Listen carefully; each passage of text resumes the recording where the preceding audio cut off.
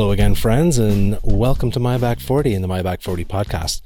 I'm your host, Steve O'Shaughnessy, and today I'm coming to you from out in the field. Having a lot of time this weekend to do intros, so I thought I would go for a ride, bring my handy Zoom H4n voice recorder, and just do my intros out here. Interesting day. It was an interesting day today. Spoiler alert, I talked to Jay Peterberry this morning, which is fucking fantastic. I've been waiting to talk to that guy for a long time, and we had a great conversation. Excuse my throat clearing. I just had just kind of been riding my bike for a little bit, but had a great conversation with Jay. What a fun dude to talk to, and I'll be sharing that with you in a couple weeks. So don't forget to subscribe.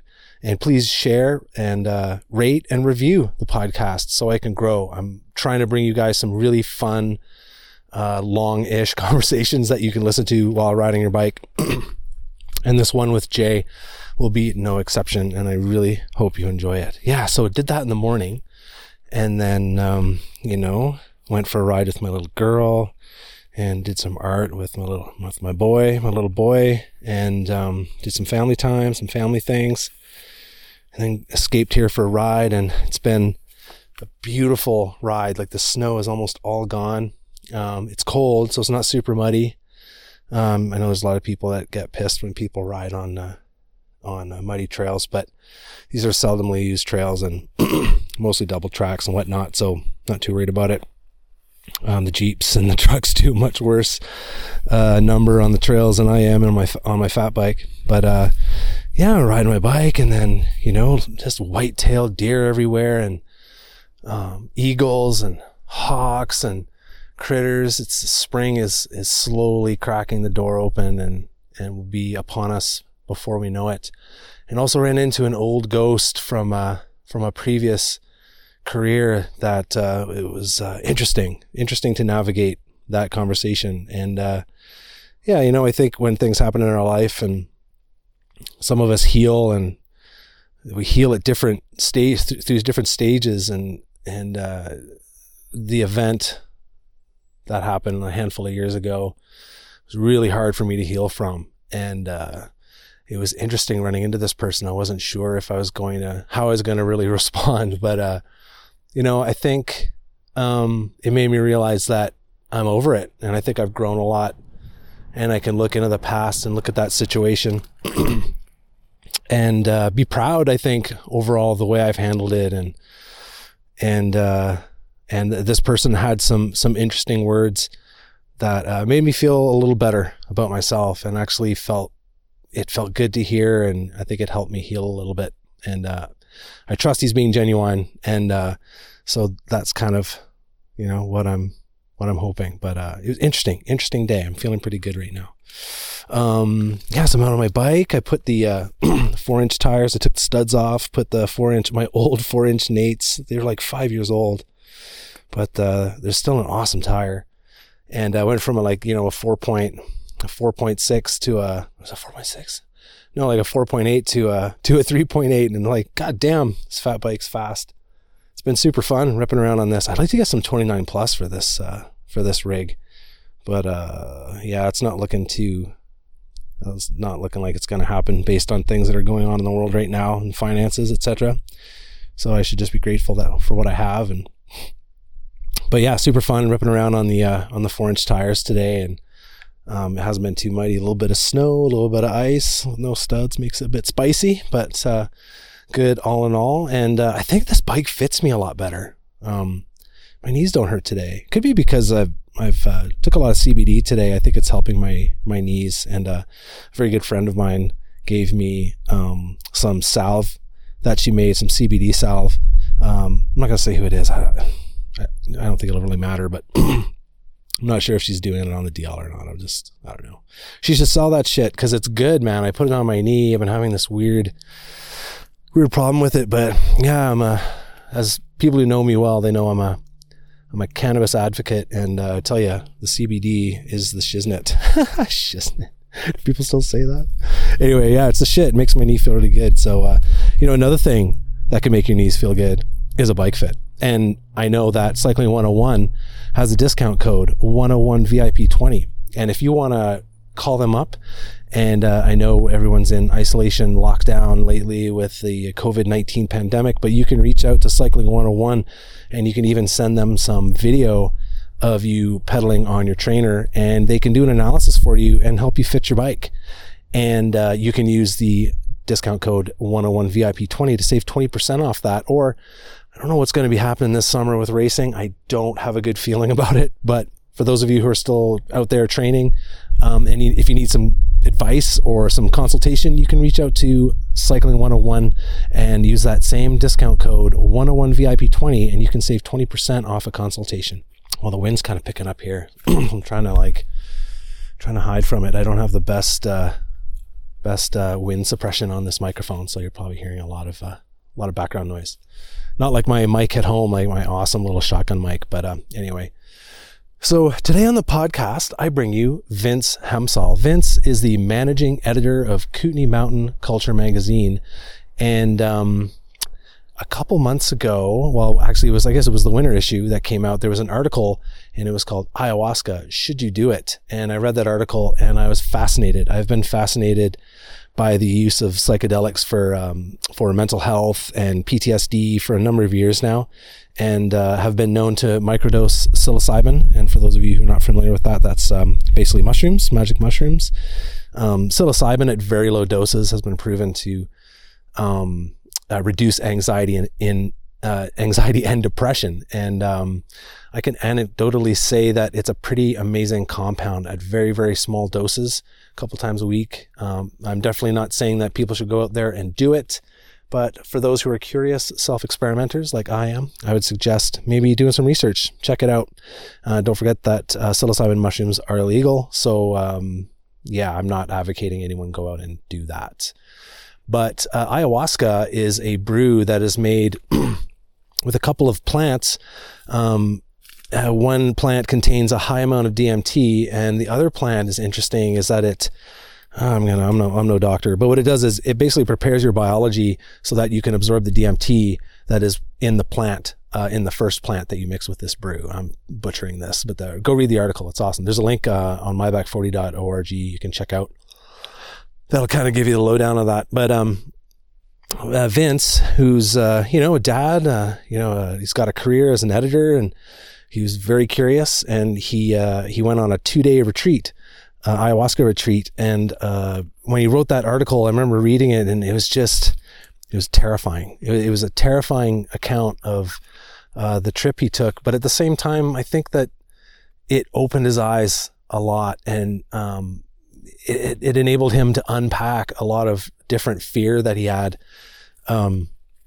about being a dad. And although it was the first night was a terrifying experience for him, I think he learned a lot. And on the second night, it was a complete 180 to that. And I just love this conversation. It was so fun to talk to him and hear him recount his journey his journey inward, his ineffable journey inward. So I think I've blabbed on long enough, and I'm looking forward to sharing this with you. So without further delay, I bring you Vince Hemsall.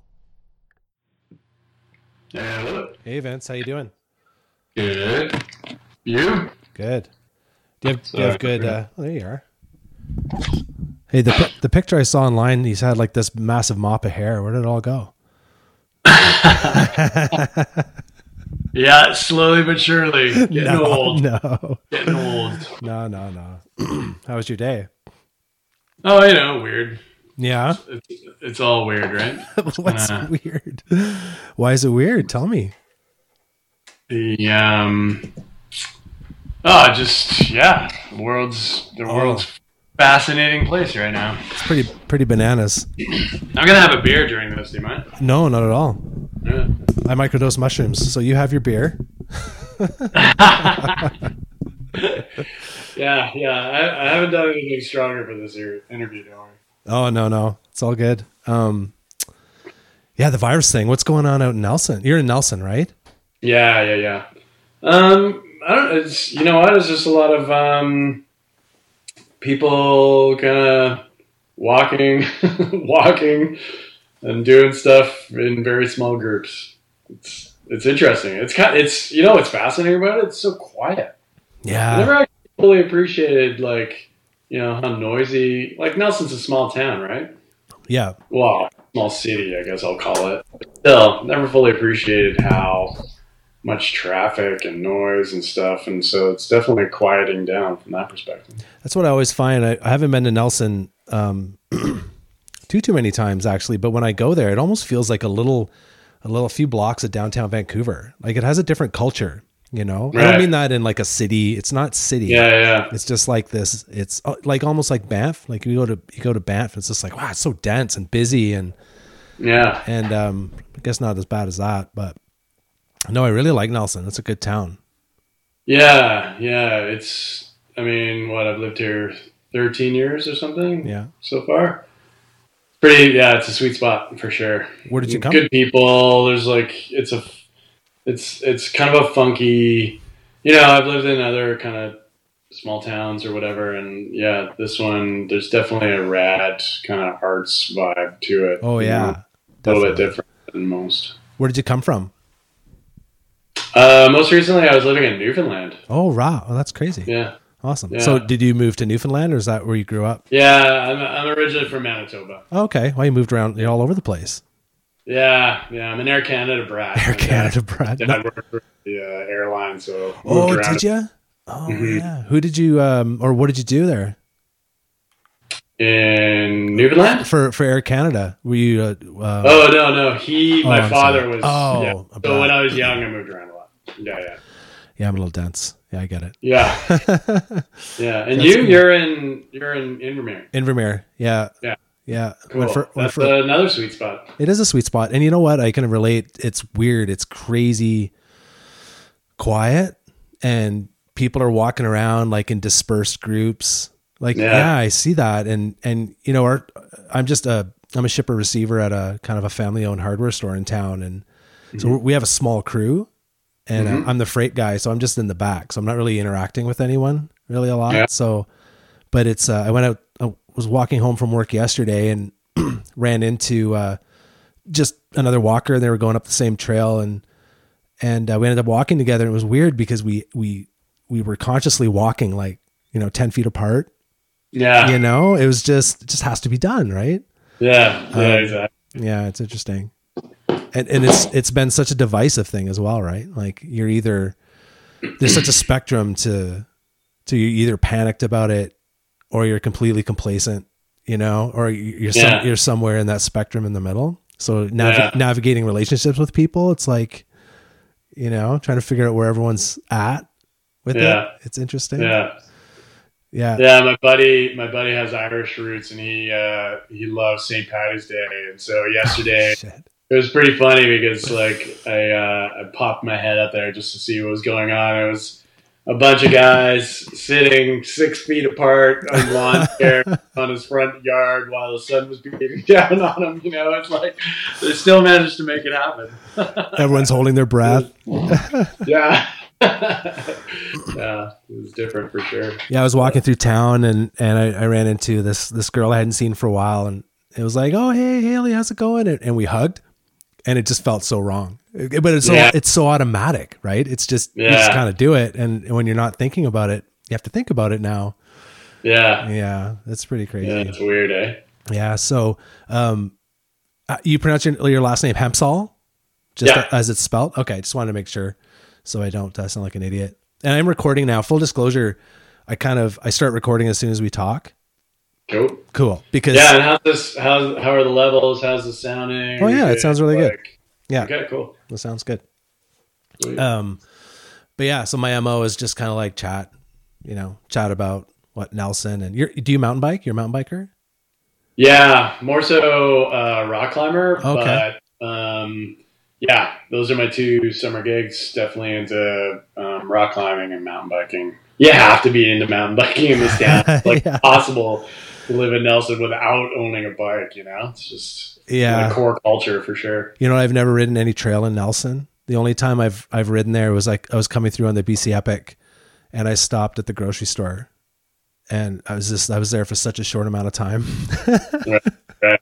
Yeah. Just had to stock up on baby wipes and go. I didn't really spend a lot of time there. And I rolled in at like 7 a.m. or something, like, right. Yeah. So I haven't ridden there. I'd really like to go riding there.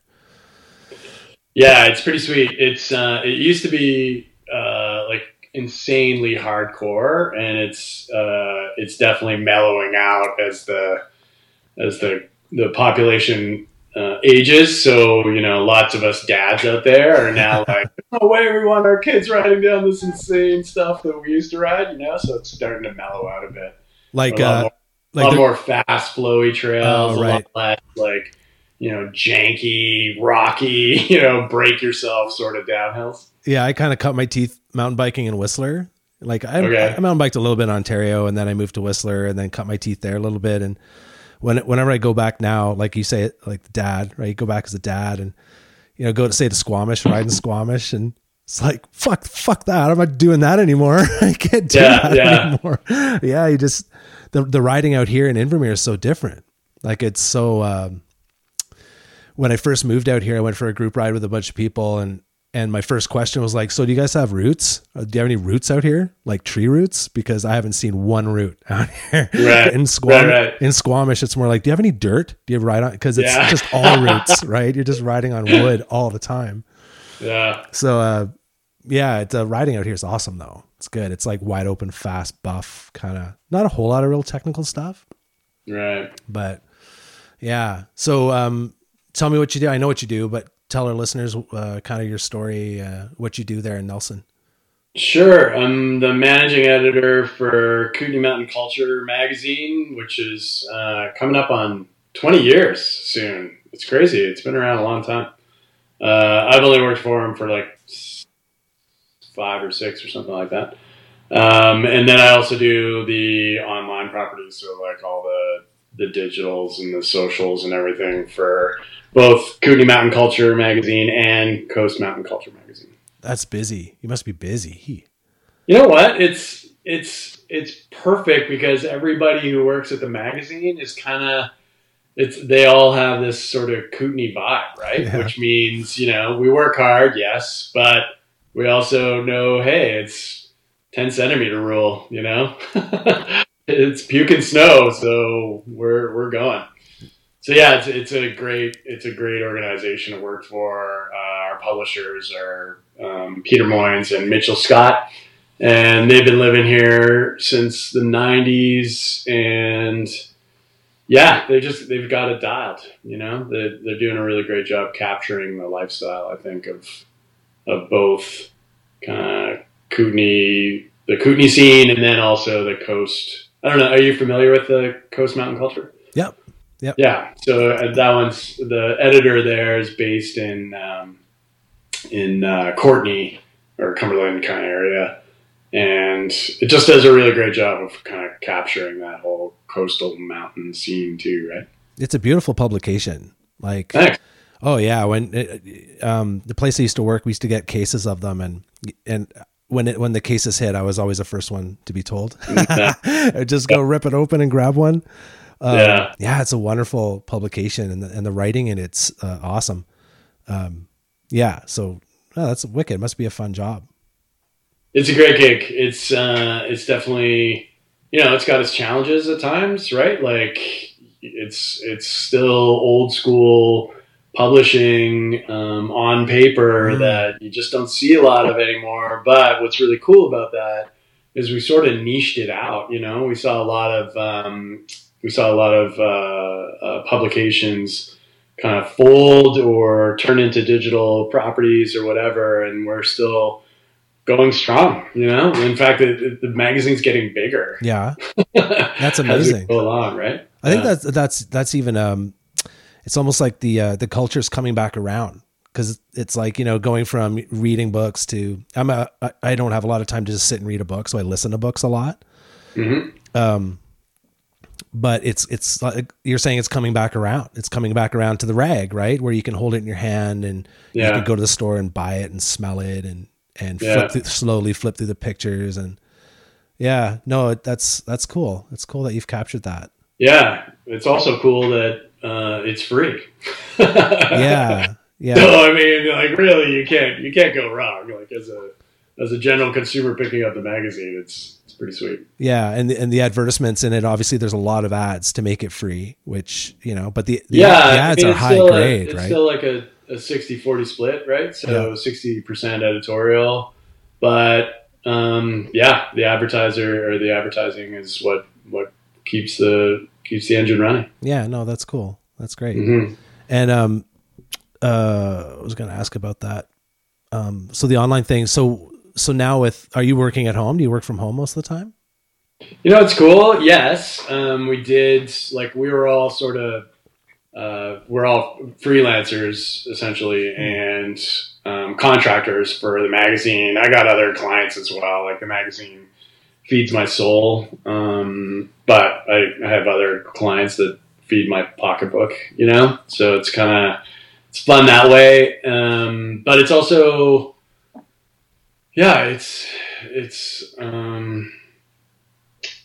sorry, I lost my train of thought. It's okay. I do it all the time. Yeah. What was the question again?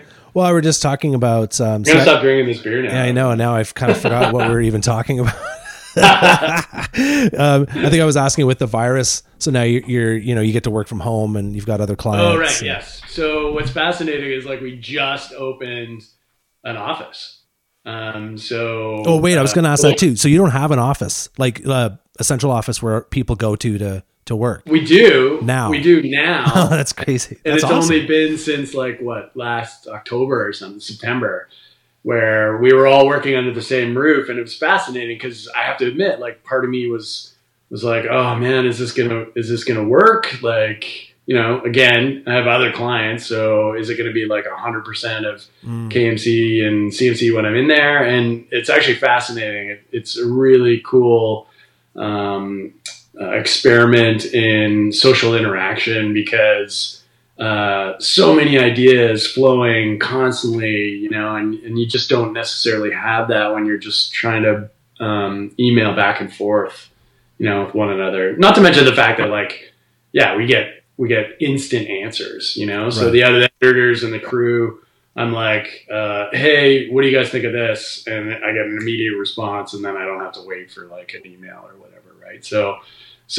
that's pretty great. But ironically, we're not going into the office right now. Yeah, right. Self-quarantining, right? Oh man, it's too bad you couldn't like sublet it to somebody for a while. Right. Oh, right. That's a bummer. But yeah, I get it because that creative process I think can really be it can be catalyzed by other people just injecting ideas. Like, it just makes for a great creative environment, right? That's awesome. Yeah. Yeah. And so you're a dad. I'm a dad. You're a dad. I'm about to be a dad times two. So I have an almost 2-year-old running around the house, doing toddlery things, which is hilarious and frustrating and fun and frightening. Right? Yeah. Yeah. And then my wife's pregnant and due in June with our second. Oh, congratulations. Yeah, thanks. And you're a dad too. Yeah, man. Hang on tight. Is that right? It's going to be bananas. Oh man. How many do you have? Well, I have 2 as well. Yeah. Okay, good. Side note, I met a woman the other day. She had 7 kids. We were at the skate park and I'm like, "Oh, you have a couple kids?" She goes, "I have 7." I'm like, "What? Are you kidding me?" Really? I can't even in this day and age, that's a thing. Yeah. Well, she's got one. She had one that was I think in their 20s, like early 20s, kind of moved out of the house, and a teenager, and then a tween and a something and I don't know. I was pretty shocked. I can't get my head around 2, but yeah, I have 2 kids. My son is turning 7. My daughter just turned 5. Jasper and Sloan. So cool. It's a trip. It's a lot of work, man. Yeah.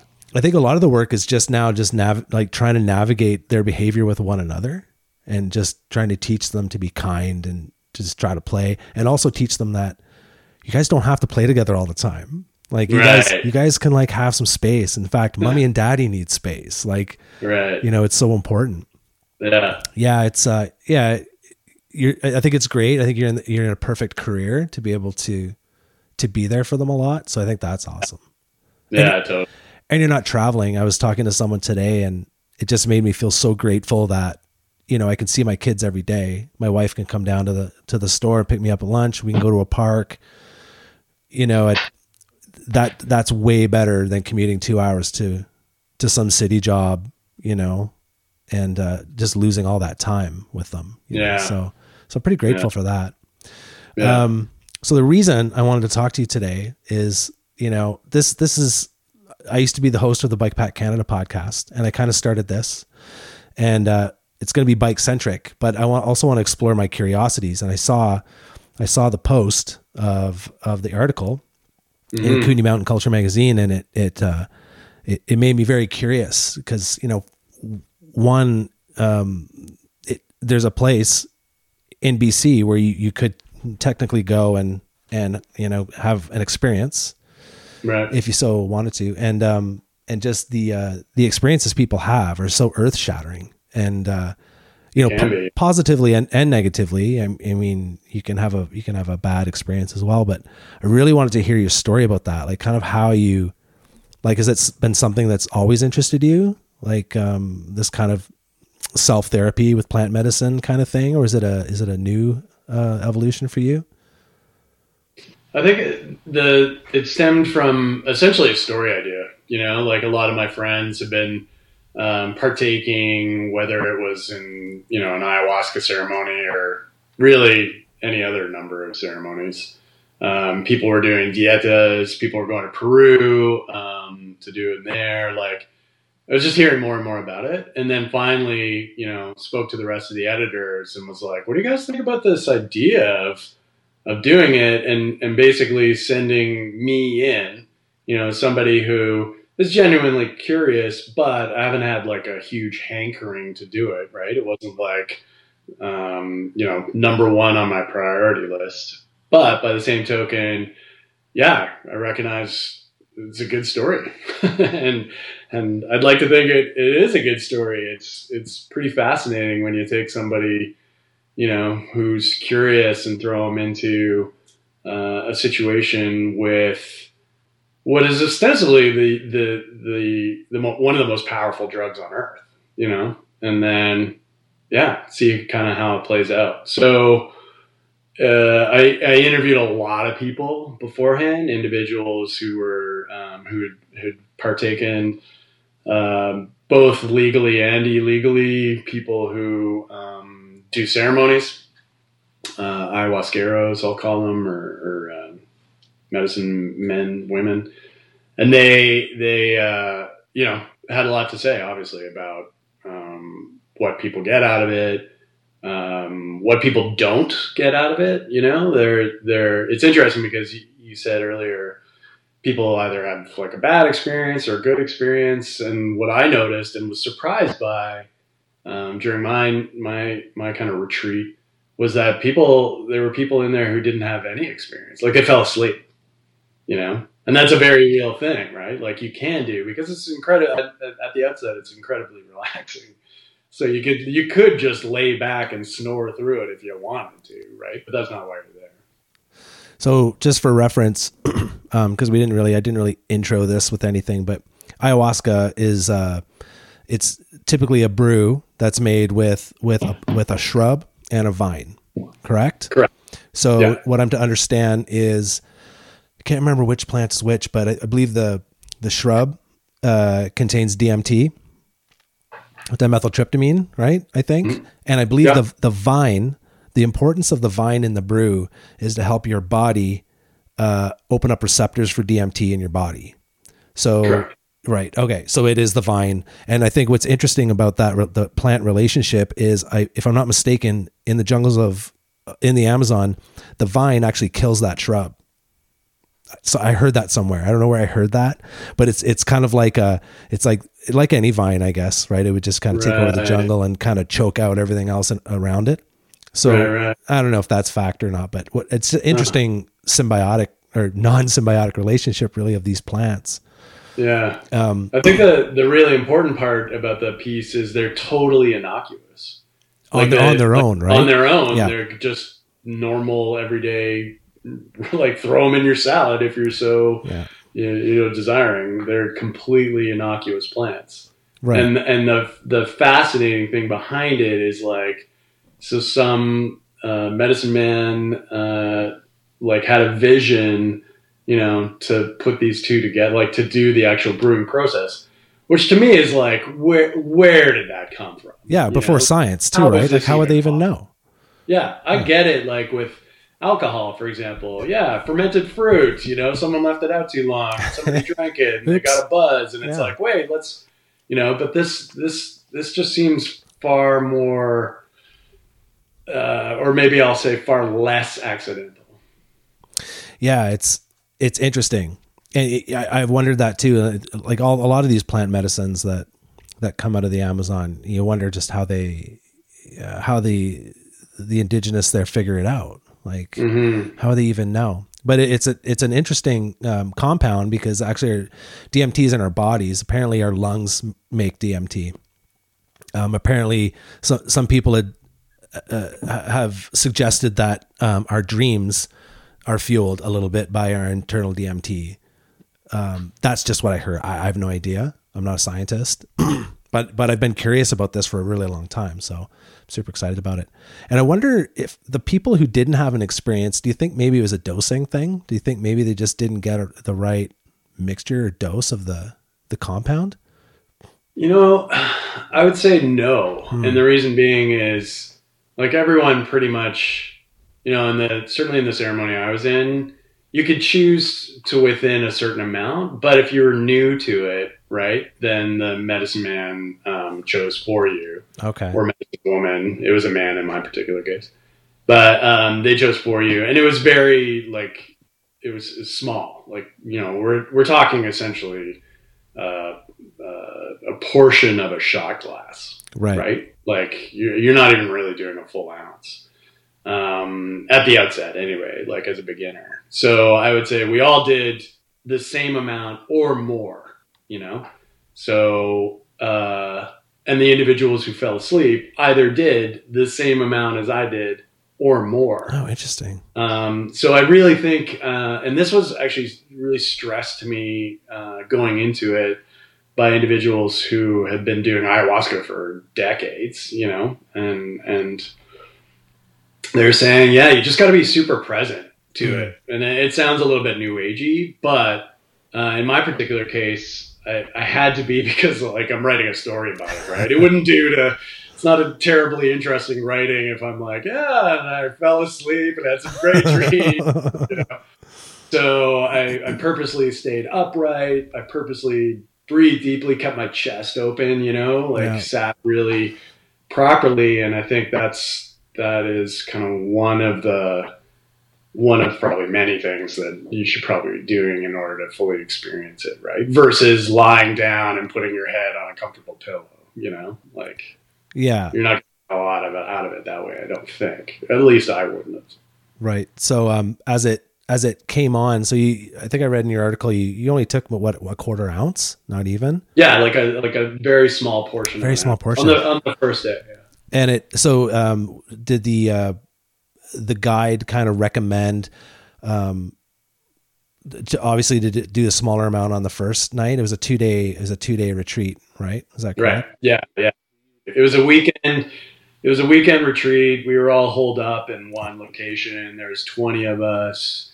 And, the first night there was a fair bit of explaining, especially I think there were 4 people in our group who were kind of new to it. And so there was just discussion of kind of what was going to play out, how it was going to work. I should also stress that, like, every circle is different. You know, there are different places that you can go, and people have different rules depending on the ayahuasquero who's kind of leading it. In our particular case, we were encouraged to, like, for the first round, the ayahuasquero did all the singing and kind of took you on a journey that way. You know, you're sort of on this sort of wavelength. Excuse me. And then from there, you had the option to do more if you wanted to. And then he opened it up to the rest of the group. Like, if you wanted to sing, if you wanted to recite poetry, if you wanted to, like, pray or whatever, however you were moved, you were encouraged to do so. But I have heard of other sittings where only the ayahuasquero sings. No one else is allowed to speak or whatever through it. So, yeah, it really depends on who you're sitting with and the crowd, and it's different with everybody. That would probably even change the experience a little bit, right? Like if you're kind of not forced, I hate using the word, forced to be quiet and sit and contemplate and kind of let it come on. It could be a different experience than if you were actually allowed to channel kind of what you were feeling and, to channel your creativity or to channel what you're seeing or. Yeah. And I mean, like later I'll kind of describe the second night, but the second night was like, I mean, essentially we were all chiming in, and I was like singing a language I don't know, and if I wasn't allowed to do that, it very much would have been a different experience, That's interesting. I've heard that. Let's go back to the first night though. Yeah. So, you had mentioned in the article, you have a little bit of experience with psychedelics. Yeah. I've done like magic mushrooms and stuff before, and so at the first round, I take a quarter of an ounce, sitting here, it's dark. That's the other thing. That's the other interesting thing about this drug or this medicine is, you do it at night, and largely because, you can concentrate better on it, but also, your pupils dilate. So any sort of light source can be kind of a bit painful, so you're at night, you do kind of the first round, and then the ayahuasquero sings and then opens it up if anyone wants to do more. So I was feeling good, I was kind of experiencing a bit of a light show and a little bit like the DMT obviously kicked in, kind of feeling a little bit, kind of floaty. Yeah, is the word. Did it feel like psilocybin at all? Is it a similar kind of? Yeah, it did. I always feel like, you're a bit hollow behind your forehead, behind your eyes. I feel a bit kind of, floaty, but like hollow and open. It has a, that's a really good way of putting it. And not to mention like the light show, right? Like there's definitely lots of shapes and colors and whatnot kind of going on behind your eyelids that you're kind of enjoying, Yeah. So, but I'm not like, I wasn't getting anything from it, right? I was just kind of like, oh, this is sort of fun. And then we were invited to take more. So I did. I honestly can't remember how much more I took, but let's just say it was like another half ounce or something. Not too much. And I should be clear too by saying like, the ayahuasquero is like chugging it. Right? So they were actually going on a journey with you. They weren't there. Yes. Yeah. And that's like, there would be a fantastic story. It's just like, how do you walk between worlds? Like that's like, you have to kind of come in and come out, and it's fascinating, but that's not the story. The story was my experience. I took a little bit more, and it was fascinating because I sat back down on the Thai cushions that we were on, and it was almost instantaneous in that I went from this sort of joy, not joyous, but just kind of enjoyable, sort of floaty, kind of hollow experience, I guess, and then all of a sudden, like, full-on hallucination where I'm in the hotel, or sorry, the hospital room where my son was born. So at this stage, he was a year old, and completely taken back to that experience. And then what happened after that was just horrific. Oh man! Like the most horrific. Imagining I've ever experienced to the next level, right? Like, I'm not going to go into details here because personally, it's a personal thing. I understand. It's easy for me to say, like, and you as a parent can fully appreciate this. Like, infanticide is just like horrible, and that's where I went, man. And it was just like, and I'm weeping, and like, consider that 5 minutes earlier, I was, seeing colored lights and whatnot, right? Like, nothing that you couldn't possibly experience, if you had like a really powerful marijuana cookie, right? Like nothing outside that. And then, again, suddenly I'm like transported back to the hospital, and I'm there with my son and I'm holding him. And then this like horrific, imagining, like hallucination. And I start weeping, and like, I just felt like, I'm just holding him, and all this sort of, it's just dark, right? It's just like everything in the room has disappeared, and then, I'm just holding this, body in the dark, and I'm weeping. And then all of a sudden the light show returns and kind of envelops us, like sort of swallows us up. Right. And then I came out of that, and, this is the, beyond that, it gets even more graphic, because the one thing about ayahuasca that I'm sure a lot of people know about is like, there's a bit of purging involved, right? Like, they actually give you a bucket, in case you need to throw up. And there were definitely people around the room, like I could retching, I could hear them. But in my particular case, I suddenly had to really go to the toilet, And so here I just had this crazy vision, and my legs aren't really working properly because I'm still really high, and I'm trying to like crawl through the room to get to the bathroom, which is like out of the room, obviously. And somehow I manage, and then I have like crazy diarrhea. And that happened like 3 times that night. So like after that, kind of went back, had more of like, ups and downs, but nothing as traumatic or traumatizing as that kind of first vision. And then, and then basically so that was probably, it started at 9:00 at night, maybe like 2 a.m. Everyone's kind of back on like back on Earth. Back on Earth, exactly, if you want to call it that. And then I think what's really important was the debrief afterwards. So we're all sitting around. We've been fasting for like half a day, So you stop eating after morning breakfast to just kind of clear the system, so that the ayahuasca, the brew could have like a bit more of an impact. And so we're eating, and I'm like, I don't even know if I could share with people what I've just experienced, right? It was that horrific, that scary. And, but I did, and I'm really glad I did, because, one of the first things someone said was like, wow, that is probably every parent's fear, every parent's nightmare, and you lived it, and now here you are on the other side of that. And how do you feel? And it was cool, because it was kind of like, wow, I feel light, lighter.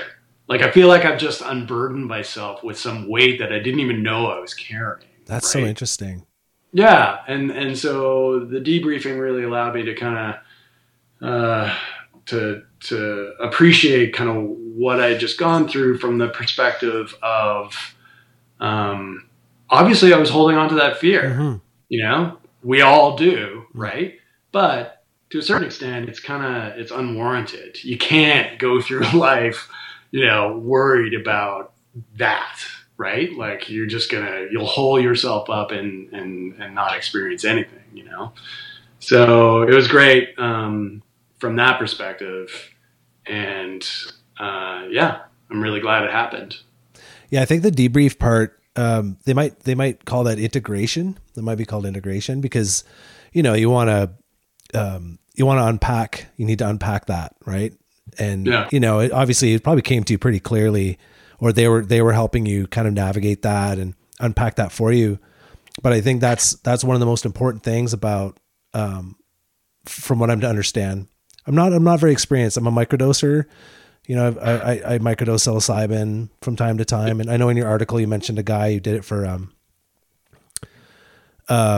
he had a major head injury, and it basically kept him even keeled. Yeah. And I can appreciate that. It's an amazing compound, psilocybin even, but, from what I'm to understand by any psychedelic journey is that integration is so important, because you just need to unpack that and solidify kind of what you just learned and have someone almost interpreting the dream for you. Right. Yeah. And it must've been, you know, it's one of those deep seated fears and, you know, I can relate to as a dad too. Like I don't think we're as, innately wired for nurture than the moms are. Right. And they have such a different bond. And then I always felt as a dad of a newborn, just like I was just fumbling around. Like, I don't know what to do. And you're just constantly living in fear. Like, you're going to drop it. It's like, you're going to choke on something. Like, are they going to fall down the stairs? It's like, you know, it's horrifying. It really is a lot of stress. And I've watched my wife give birth to 2 children, and it's just fucking amazing. Right. But to watch her mother our children it's different. It's just, there's a different level of skill that I think a lot of guys have to work really hard to acquire. Yeah. So yeah, I think we all carry those fears. Well, that's cool. That's valuable. That was super valuable. So you must feel totally different about that now. And it's funny because like I came out of that night and that experience being like, this is not a recreational drug by any stretch of the imagination, right? Like no one I know would ever lackadaisically, you know, approach ayahuasca and just be like, yeah, guys, we should drop some ayahuasca tonight. You know, like it's not that kind of drug by any stretch. So I don't even like calling it a drug actually. Yeah, I was going to say it's kind of like you know, coke is a drug, cocaine's a drug, you know, heroin's a drug. You know, it's a friggin' plant, man. It grows out of the ground, right? It's a beautiful thing. Yeah, I actually made that. I don't know if you remember, but at the end of the article, I corrected myself because I kind of went through the whole experience calling it, you know, a drug, and then at the end of it was just like, no, excuse me, I need to be corrected. This is most definitely medicine. Yeah, well, that's awesome that you got I want to do it so bad. I want to try it so bad. I think I have so many deep-seated things rattling around in my consciousness that I just like to release. I'm terrified though. That sounds terrifying. Yeah. I mean, it's funny because like, you know, here we are a year later and it's funny, like the fears and the intensity of it has lessened somewhat. But the learning hasn't, you know? Yeah. Like I remember walking out of there after the retreat and just being like, you're so in tune with, the plants around you. Like it was really interesting to kind of, come home and be like, I'm sitting here at my desk in my office and there's a plant. I'm staring at it right now. And I'm like, I didn't even notice that before. Yeah. Like, it's you have a living, like if there was a beaver sitting on my desk, right? You know, I'd be like, whoa, there's a beaver on my desk. but like, you know, when it comes to plants, you're just sort of like, they're there. And yet they're powerful things. Yeah. And you know, there's lots of, you know who Paul Stamets is, right? Yeah. Yeah. So he's a mycologist for people listening. And if you haven't watched anything or listened to anything by him, I would encourage people listening to go and just check it out because it'll rock your world just the way the mycelia in the ground basically is nature's internet, right? And you cut down a tree over there. Well, that tree knows about it. The mycelia makes sure that tree knows about it. And it's crazy. It's just, I look at plants a lot differently now too. Just even from a microdose level, you know, take, a tenth or 2 or 3/10 of a gram of ground mushroom, and you can feel it throughout the day. Like you notice everything. You notice birds. You don't feel it. It's imperceivable. You're not tripping. You're not seeing anything. But it's right in the center of your consciousness, and it's almost like it's tuning the radio into a different frequency. Right. And I always find like people I encounter on a day that I microdose, we have great conversations, and like we open up a lot to one another. People, even strangers, he's like, "Hey, how you doing?" You become more social. You become a more social person, and a more you carry around more empathy for people, and you just feel lighter and just different. You just feel different. It's an amazing medicine. What's it like? Describe to me what it's like to bike while microdosing. Oh, it's imperceivable. No, totally imperceivable. I did a bike packing race, the Lost Elephant here, just in the Kootenays, and I took a little bit on the first day, but it's stimulating. It's almost like caffeine in a way. Like it's quite stimulating, and it just makes you pay attention. You're coordinated. In fact, what's funny, my experience with it is, I'm a bit of a musician, but you become a dad and you don't have a lot of time, and during the time I was microdosing, and I picked up the guitar, and not only did I get back to where I was faster, I sense it. I was like, whoa, man. It's like, you think about, I'm going to try to make these chord formations, and it's like, but no, I got there faster. And, cool. And the creativity side of it, I was playing different things. Like I don't play a lot of covers. I tend to noodle around and find progressions and just kind of, just make nice music. And I just found it, it's a creativity amplifier. It's crazy. It's just really, really interesting. And I play drums as well. And I would say that, the little funky beat I put at the start of my podcast, I was probably on a microdose of mushrooms when I did that. You just kind of start feeling it. You're just like, you start playing drums and you have a beat in your head, and you just lay down a track, and you're like, oh, a little guitar. I can hear a little guitar in there. And you just start to just layer things up. And since I haven't been microdosing for a while, I haven't felt that musical creativity as much. Right.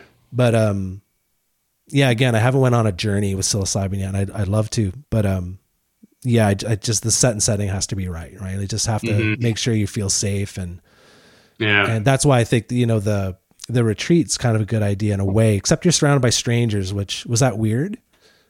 I did have one friend there that I knew. Oh, okay. So that was great. And to be honest, it was weird. Like I'm sitting there across from a 70-year-old woman from the United States who like flew in just for this. And then beside me is a middle-aged couple from Calgary who drove down, and then an 18-year-old local, and it was all over the map, and everyone had their own stuff, right? Like the 70-year-old, her husband had passed away, and she was alone for the first time, like in however many years, 50 some odd years of marriage. And now she finds herself alone, and she's terrified. Right. Yeah. And so this is like her medicine. This is the way that she's going to kind of deal with the fears and the anxieties that she's experiencing. And good for her, because the other options, the other legal options are kind of pharmaceutical. Drugs. Yeah. Actual drugs. Precisely. Yeah. Which as as I mentioned in the article, aren't working, right? Like the suicidal rates in the United States have increased 50% since Prozac was introduced. That's a failed experiment. Yeah, right? they're still feeding it to people. Yeah, precisely. So I think it's time to turn the dial, as you mentioned at the outset, and more and more we're seeing people do that, whether legally, going down to like places like Peru and other countries where it's actually legal to happen, or legal with the government there, or illegally, which was my particular case. And so, I had a bit of anxiety around that. And I spoke to a police officer before signing up, just to get a sense of like, where it's at with the law enforcement. And like, honestly, this isn't even on their radar, right? Like, it's a bunch of people in a dark house in wherever, having diarrhea and throwing up in buckets. Yeah, exactly, and throwing up. Yeah, exactly. Yeah, I'm not going in there. I'm not going in there.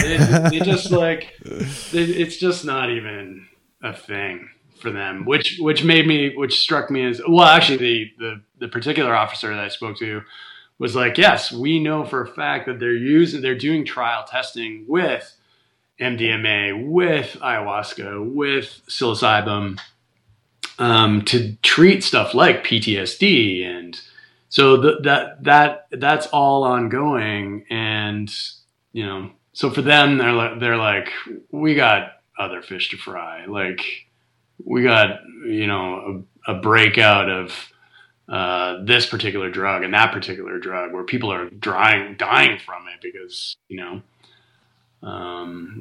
yeah. Now, was he aware of where you were going? Like, are they aware that it's happening in, we haven't really talked about where it was. Was it in Nelson? Can you even say? No, it wasn't in Nelson. I'll just say the West Kootenays. I think, you know what, like, it's not that hard to find. Like, so it's illegal in New York City, it's illegal in San Francisco, it's illegal in Vancouver, Canada. But it didn't take me very long to track down, individuals that are doing them there, right? So I think in this particular case, it really is like where marijuana has come from, where it was just like people would crack down occasionally, but honestly, everyone, certainly the law enforcement officers that I spoke to, were just like, such a waste of time, like, why am I giving grief to this guy who's got a joint in his pocket, and meanwhile there's a riot going on at the bar down the street because there's a bunch of drunk idiots, right? Like, so I think now that cannabis is legal, we're going to start to see kind of a recourse for other intoxicants that kind of have a more gentle sort of background. Yeah, I think plants are the last thing they should be worried about, really.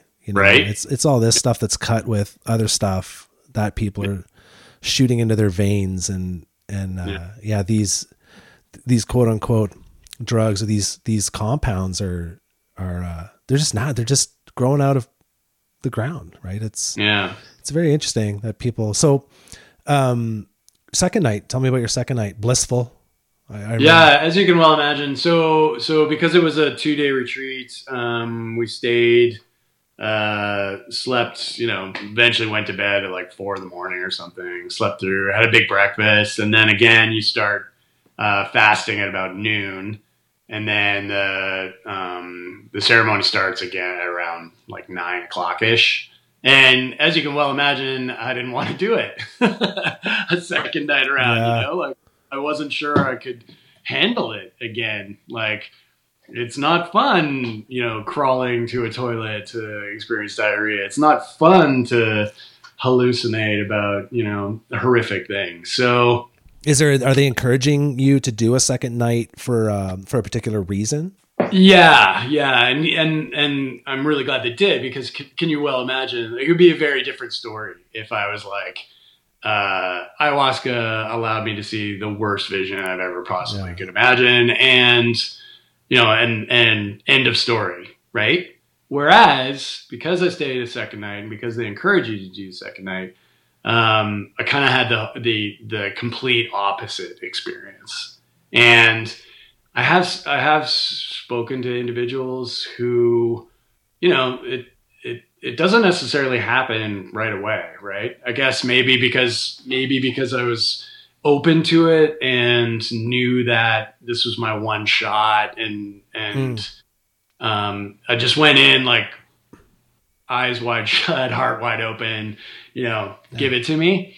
And, and so that second night, I took a little bit more in the first round. And then interestingly, I got to remember the order of things, but the ayahuasquero approaches individuals that he feels could kind of use one-on-one singing or one-on-one kind of interaction.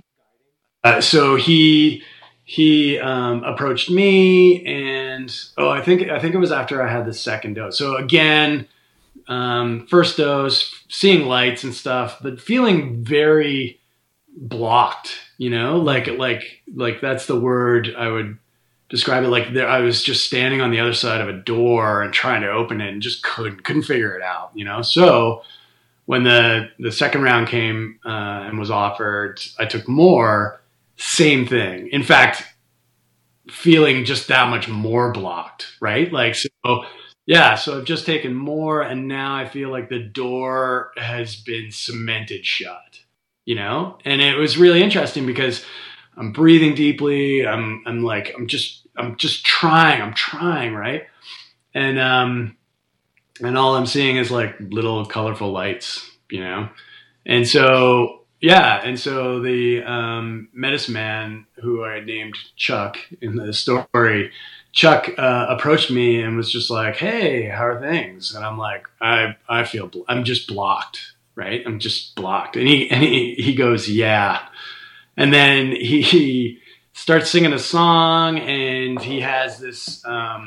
He's got floral water in a jar, and he's like pouring it onto my hands, and he's pouring it onto his hands, and he's pushing his hands through my hair. And I basically I'm just being kind of covered, but not doused, like not soaked. I'm just being, I'll say spritzed, for lack of a better word. Spritzed. Yeah, exactly. With this floral water. And then he finishes singing his song. He finishes with the whole dousing thing, and then says, there, done. And he moves on to the next person. And I was like, okay, well, that was weird, but also enjoyable. Like, this floral water sounds really, really great. And all of a sudden, bam! And wow. I'm like, it's instantaneous, and I am in the presence of divine grace, is like how best I would describe it. I felt like I was in the room with a goddess. Did you see someone, like a being or a? Yeah. And interestingly, it took like a plant form. And I should preface this by saying, like, I'm not a religious person.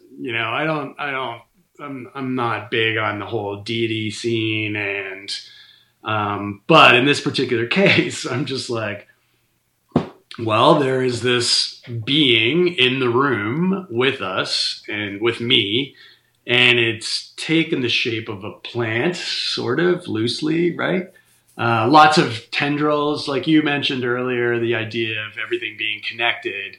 And I had this like tiny, tiny little glimpse at just that, right? Where it was like, it took the form of a plant, but there were tendrils connecting everything, And so it was also, like, I was literally sitting there with my jaw as far open as I possibly could, and my eyes are just like bug-eyed, and I'm like, what? Awesome. and absolute joy, like the complete opposite from the experience I had the night before, where it was horrific and I'm weeping, and now I'm weeping because I am in like absolute beauty and grace and divinity.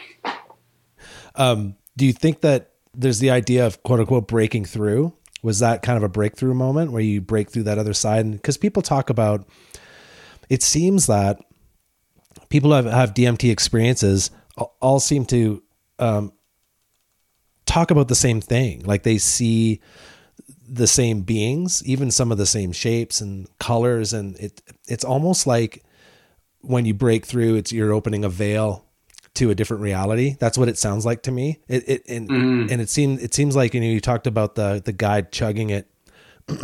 It seems like the higher your dose is, the more veils get kind of like opened up. And I've heard anecdotal, stories about people saying, yeah, and I met these DMT beings and it was beautiful. And it was just, I was crying and I was happy. And they were basically like, they were telling me to like, turn around and have a look. And I turned around and I looked and it was like, oh, this is what it's all about. It was just kind of like this big, like, oh, and then, oh, it's all bullshit. This is the you know what I mean? This is our beautiful reality and everything's connected and we're all one thing. And, it's do you feel like that's kind of where you went, or do you think you could have gone further? Yeah. To a certain extent, I'd be careful in saying that, you do a larger dose and you get to see more. I think in the case of certainly the ayahuasquero that we sat with, he'd been studying this for 10 years, so I mean, or longer. And it's not just that he chugged a lot more than I did. Oh, right? And I didn't mean to disrespect him. I didn't. Yeah, no. But I'm just saying, like, for your listeners, you doing a lot of ayahuasca is not necessarily going to help matters. Like, I think the idea of you being open to the possibilities and you coming in, open-minded, like not being closed to the possibilities, right? So if you came in and you're like, ayahuasca, this is all bullshit. This is stupid. Like, why am I even here? I honestly don't think you're going to get anything from it, right? Like, why would you? Right? That's that set and setting idea, right? Like your mindset going in. And I think exactly super important. Yeah. And you going in with that mindset, like, I need to get something out of this because, I'm writing an article and I need to, but you went in with you were open to the possibilities. Yeah. Yeah. And I have had people, call me out and be like, are you sure you experienced all this? Or is this like, are you kind of, playing it up a little bit bigger than it needs to be simply for the article? And the fact of the matter is I'm not. Like there were moments on that second night that I didn't delve into in the article because I honestly don't even know how to explain them, right? Like for example, we started singing a song, the entire group, right? So 20 people, or those who are awake and, conscious, whatever, are singing the song in a language that to this day, like, I don't even know what it was. Like, it sounded maybe Yiddish, and then there are moments where I felt like we were channeling cultures from another time. Like we were in a longhouse and we were indigenous peoples in this particular tribe. And I felt like my sister was singing across from me. And all of a sudden this woman on the other side of the room in our time, in our reality, said, brother, it's good to see you again. And I took that in as like, yes, sister, it's good to see you. That I don't know, like, where did that come from? Right. Like, there are moments in that second night that I just can't explain.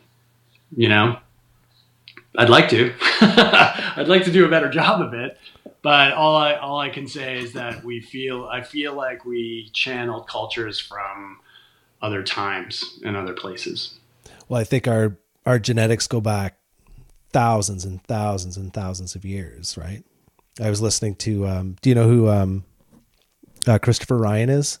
He has a podcast called Tangentially Speaking. It's an amazing, he wrote Sex at Dawn and Civilized to Death. Those are his two books, I believe.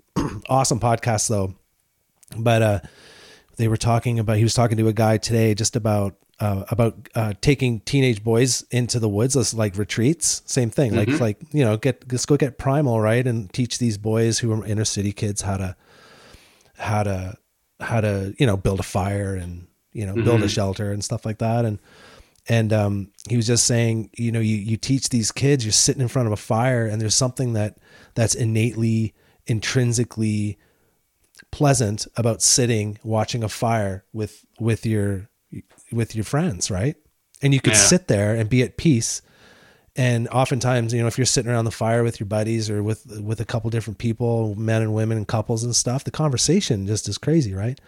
Mm-hmm. Like it opens you up, almost like an ayahuasca ceremony. And it's because genetically, for thousands of years before civilization, we were sitting in front of fires, staying warm, staying together, surviving the night. And it's so ingrained in our culture. So it's no surprise to me that you take these plant medicines and they're basically, look this is the way we used to be. And you're actually, you could even be a reincarnation of some of these souls that, it's just, how the universe is a massive, massive entity, but it's still closed. It's a closed system. Like every single particle in the universe is like, we're breathing dinosaur air and we're drinking dinosaur pee. And, like we're basically, I think I said it in one of my pieces once, we're basically star ejaculate, right? Right. Stars blow up, they scatter shit to the universe, and then it coalesces, and then suddenly you've liquid and different matter, and then suddenly it's a single cell organism, and suddenly it's multicell, and suddenly it gets a consciousness, and now it's it has survival instincts, and then you just keep growing from that, and then now it's a plant, and the plants even have survival instincts. Caffeine and coffee is they evolved, right, to survive. That's what caffeine is to keep the insects away. So it's just like, it's so amazing that you got to have that experience and see that. I think that's so rad. It's so cool. Yeah. It was definitely, it was unexpected. Like again, not a religious person, but I felt like I met a goddess that night. So was there any integration, involved in that second night? Like, Yeah, there always is in this particular group, in this particular sitting. So we, things closed down, but it was cool. We were all singing at one point, and then like people were saying prayers in like Hopi language. That's crazy. And like, was it actually Hopi language? No, I mean, it was a Hopi prayer. Sorry, but like, yeah, I heard it as Hopi language. Like you could understand it inside your head. Yeah. You're understanding the words. Yeah. That's crazy. Yeah, it was, and so afterwards, and it's interesting because the first night I couldn't wait. Like I was just like, let this end, please, God, let this end. Right. And on the second night I was like, no, don't go away. Give me that bottle. Yeah. Give me more. Exactly. So, I mean, and it's super, it's like, I don't want to, play it up too much because it can get like a little bit ridiculous, You're just like, oh, wow, I met God while like, doing this drug or this medicine or whatever. It sounds a bit much, but what I would say, or what I will say about it is it's a moving experience, And so if you come to the table, with consciousness, and you're like, it's going to move you one way or another, And so by the end of the second night, we had a debrief session, and I was very moved from the perspective of like, I felt like I had seen the dark and the light. That's a good way to look at it. Which is crazy when you think of like, it was 2 days, it was a weekend out of my life. Yeah. And those experiences were completely 180, right? From one another. Yeah. Diametrically opposed, if you will, like just completely different experiences. Yeah. And what's interesting is like, I don't have a calling to do it again. Not right now. Anyway, that could change, but I'm really glad that it happened. I'm really glad that I managed to write the story about it. That was a trippy experience because I was essentially just coming down off it all, right? Like I left there on Sunday, and on Monday I was writing the story. It was just really, really hard to keep it grounded, right? Because you're just thankfully I have a great editor team, and they all, we went through different rounds of revisions and whatnot, but it was really hard to kind of capture it, in however, like 3,000 words or whatever. It was it's a great story.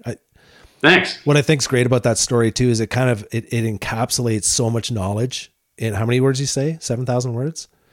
No, 3,000. 3,000 words. It's just like, because it introduces it, and you talk about the history of psychedelics and how they were, basically villainized, in the 60s, and basically, who was it? Who was a scientist? He wanted to put it in the water. He was that crazy guy that ended up going to jail, I think. Not Fadiman, I can't remember. Terence McKenna, maybe?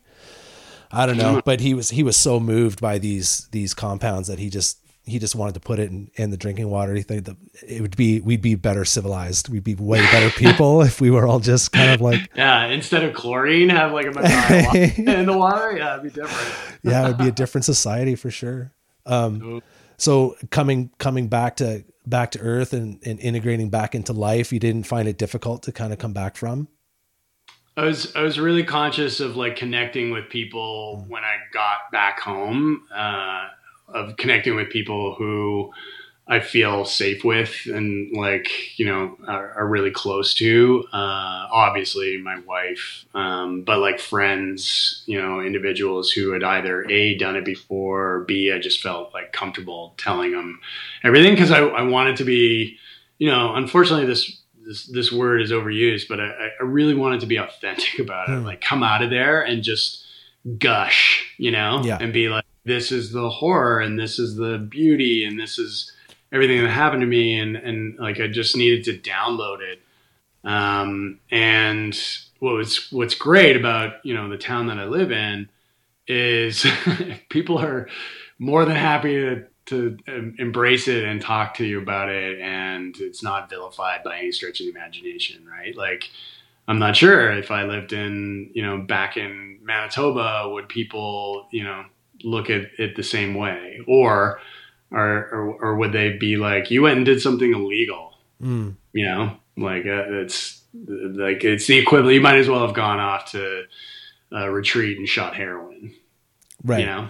Which is definitely like some people believe that, and it's unfortunate because it's two very different things, but not in the eyes of the federal government, Yeah, it's interesting, like what you said about really not driven to do it again.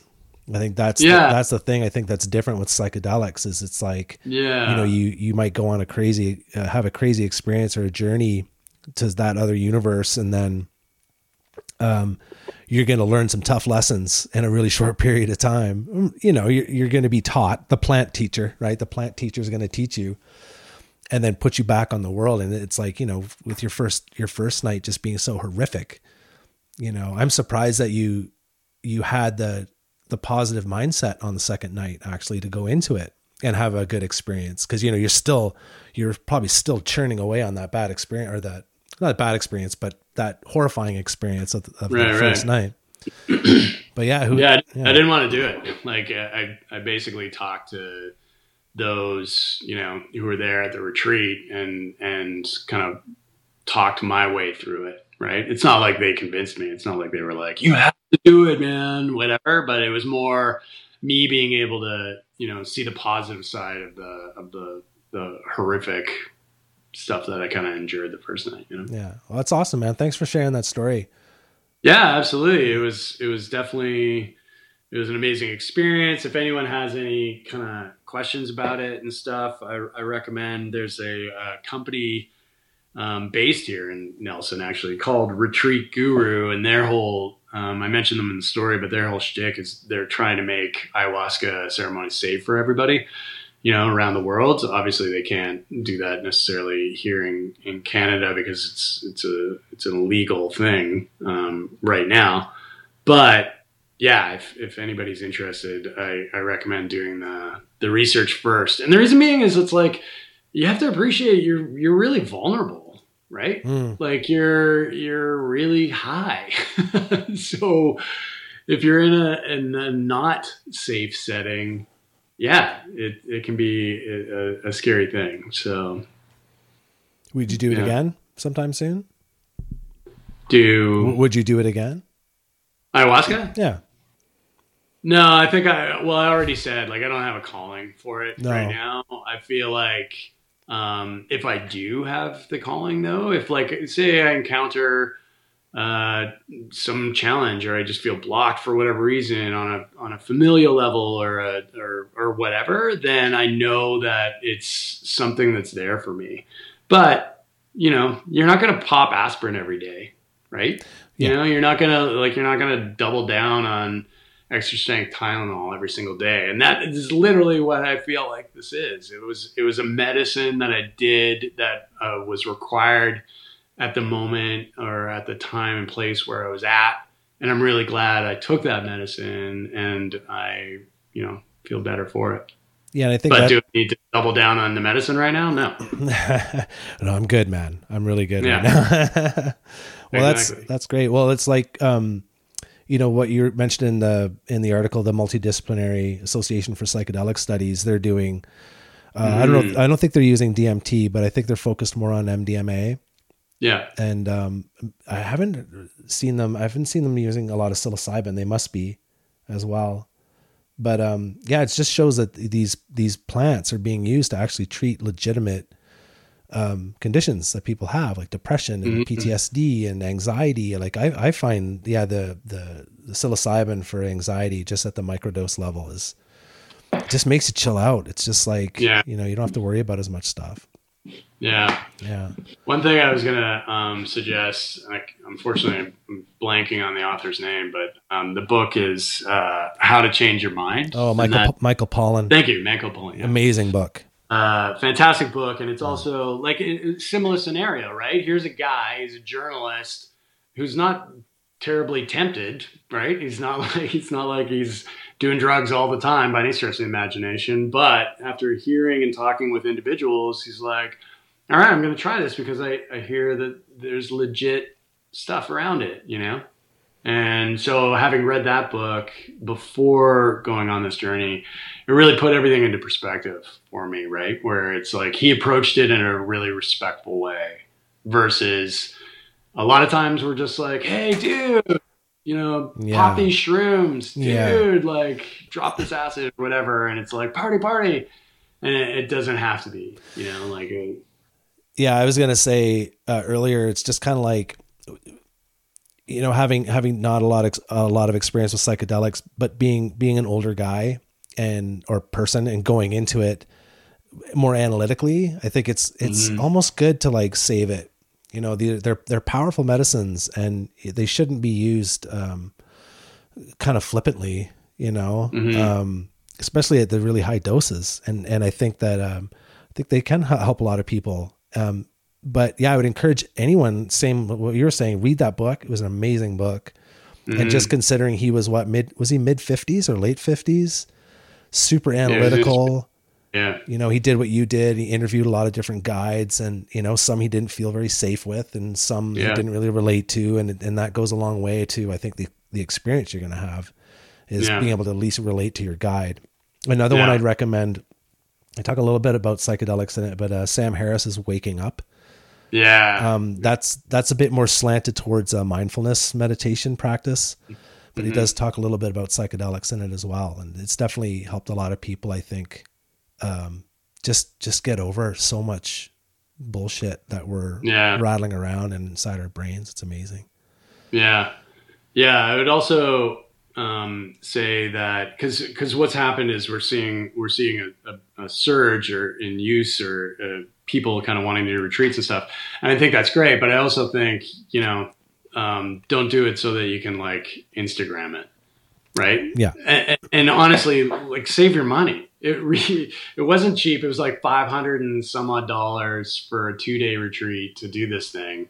And if all I got out of it was like, hey, you know, a selfie with like, you know, me sitting there in the meditation room, like that would have, there's no point, right? It's not there for your gram. It's there for you as a human being that can grow from this, right? I have to ask, but you probably, no devices were allowed in that room, I imagine, right? No, Yeah. no, not. Because I could just imagine someone like doing a selfie with the group in there, with the way things are now, this day and age. Yeah, but yeah, it's a personal experience, right? And there's no place for that. So what's next for you? What's going on for you now? Let's see. Well, we're putting together our 2020 summer issue, so it's fun. I have the greatest job, right? Like, so here we are talking about an experience where I got to, go on a medicine journey with ayahuasca. And then right now I'm writing a story about this individual, Fred Tober, in the Okanagan. For those who have like driven past or driven through Osoyoos, you've probably seen his van. It's like this crazy, crazy van, like completely decorated and painted, like from the hubcaps to the antenna. It's so weird, and he's such a weird, eccentric guy, and just like, he became a country singer when he turned 61 and retired, and there's like the sadness to the story, So I'm like, I get to tell his story. You going to go hang out with him for a while, or have you already kind of done that? It's funny. Like this is sort of a little bit of the behind the scenes magazine stuff, but we had gotten another writer or assigned this to another writer, and unfortunately it fell through. The writer fell through. He wasn't able to do it. And I really wanted this story, but I'm not about to travel to Osoyoos, especially, in these times, right now. Yeah. So I managed to track him down via phone, but he doesn't own a phone because he's an eccentric dude, right? And like, I had to call the motel that he's staying at. It was just the story. Just trying to find this guy is fascinating, right? And then when I finally do get him on the phone, he's just he was an amazing interview. Oh, that's great. That's the next story I'm working on. It's fun. I'm looking forward to that. Where can people find you online? Do you have an online presence? Yeah, I mean, mountainculturegroup.com. That's our magazine digital hub. And we're on Kootenai Mountain Culture on Instagram, Coast Mountain Culture on Instagram as well. And we're pumping out awesome independent journalism that we need to see more of these days. That's awesome. Thanks for your time tonight, Vince. I really enjoyed talking to you. Yeah, absolutely. This has been a lot of fun. I really appreciate it. Awesome. Thanks, right on. We'll keep in touch, okay? Sounds good. All right. Have a good night. Crazy. Yeah. Bye. Well, I hope you enjoyed that conversation. I want to thank Vince again for his time, and I want to thank all of you for tuning in, as always. And I hope you dug that. From time to time, I'm going to branch out and just, talk to people about topics that maybe I don't ordinarily talk about. And I think it's fun. I'm going to be talking to Matt Bain, sports psychologist, hopefully in the next couple days. We've had to postpone our chats a couple times now. In this reality of COVID-19 pandemic, just people's lives are just crazy right now. So hang in there. Practice your social distancing. But I'm looking forward to talking to Matt, because we're going to talk about stuff like, coping through times like these. We're going to talk about how to stay connected in times like these. Even though we can't be with one another, we can still, in this day and age, we can still talk to one another via FaceTime or Skype or MSN Messenger. And it's important. We can have dinner together over those mediums. And it's important to do that, I think, just to try to stay connected. We haven't had to deal with something like this in our lifetime. And I'm sure we have older people in our family that can relate to some of the other diseases that have affected the human race over the last, say, 100 years. But this is all new to us. So we're all just kind of flailing, trying to make our way through it. And I hope that podcasts help people to stay connected and to learn from one another. If you like the podcast, I'd encourage you to subscribe so you don't miss an episode. And also rate and review. You can give me a 5-star rating on Apple Podcasts. That'd be awesome. It'll help me grow and expose this podcast to more people. Yeah, and the reviews are awesome as well. So I love hearing from you guys, and I'm looking forward to bringing you more conversations. Don't forget, if you need a bike fit or a consultation, you can reach out to Cycling 101 and use the discount code 101VIP20 to save 20% off those services. I want to thank Rebound Cycle and Cycling 101 for supporting me. By supporting me, you're supporting the My Back 40 podcast, and I really appreciate it. So everyone, stay well, stay safe. I'll see you in a week. Keep the rubber side down.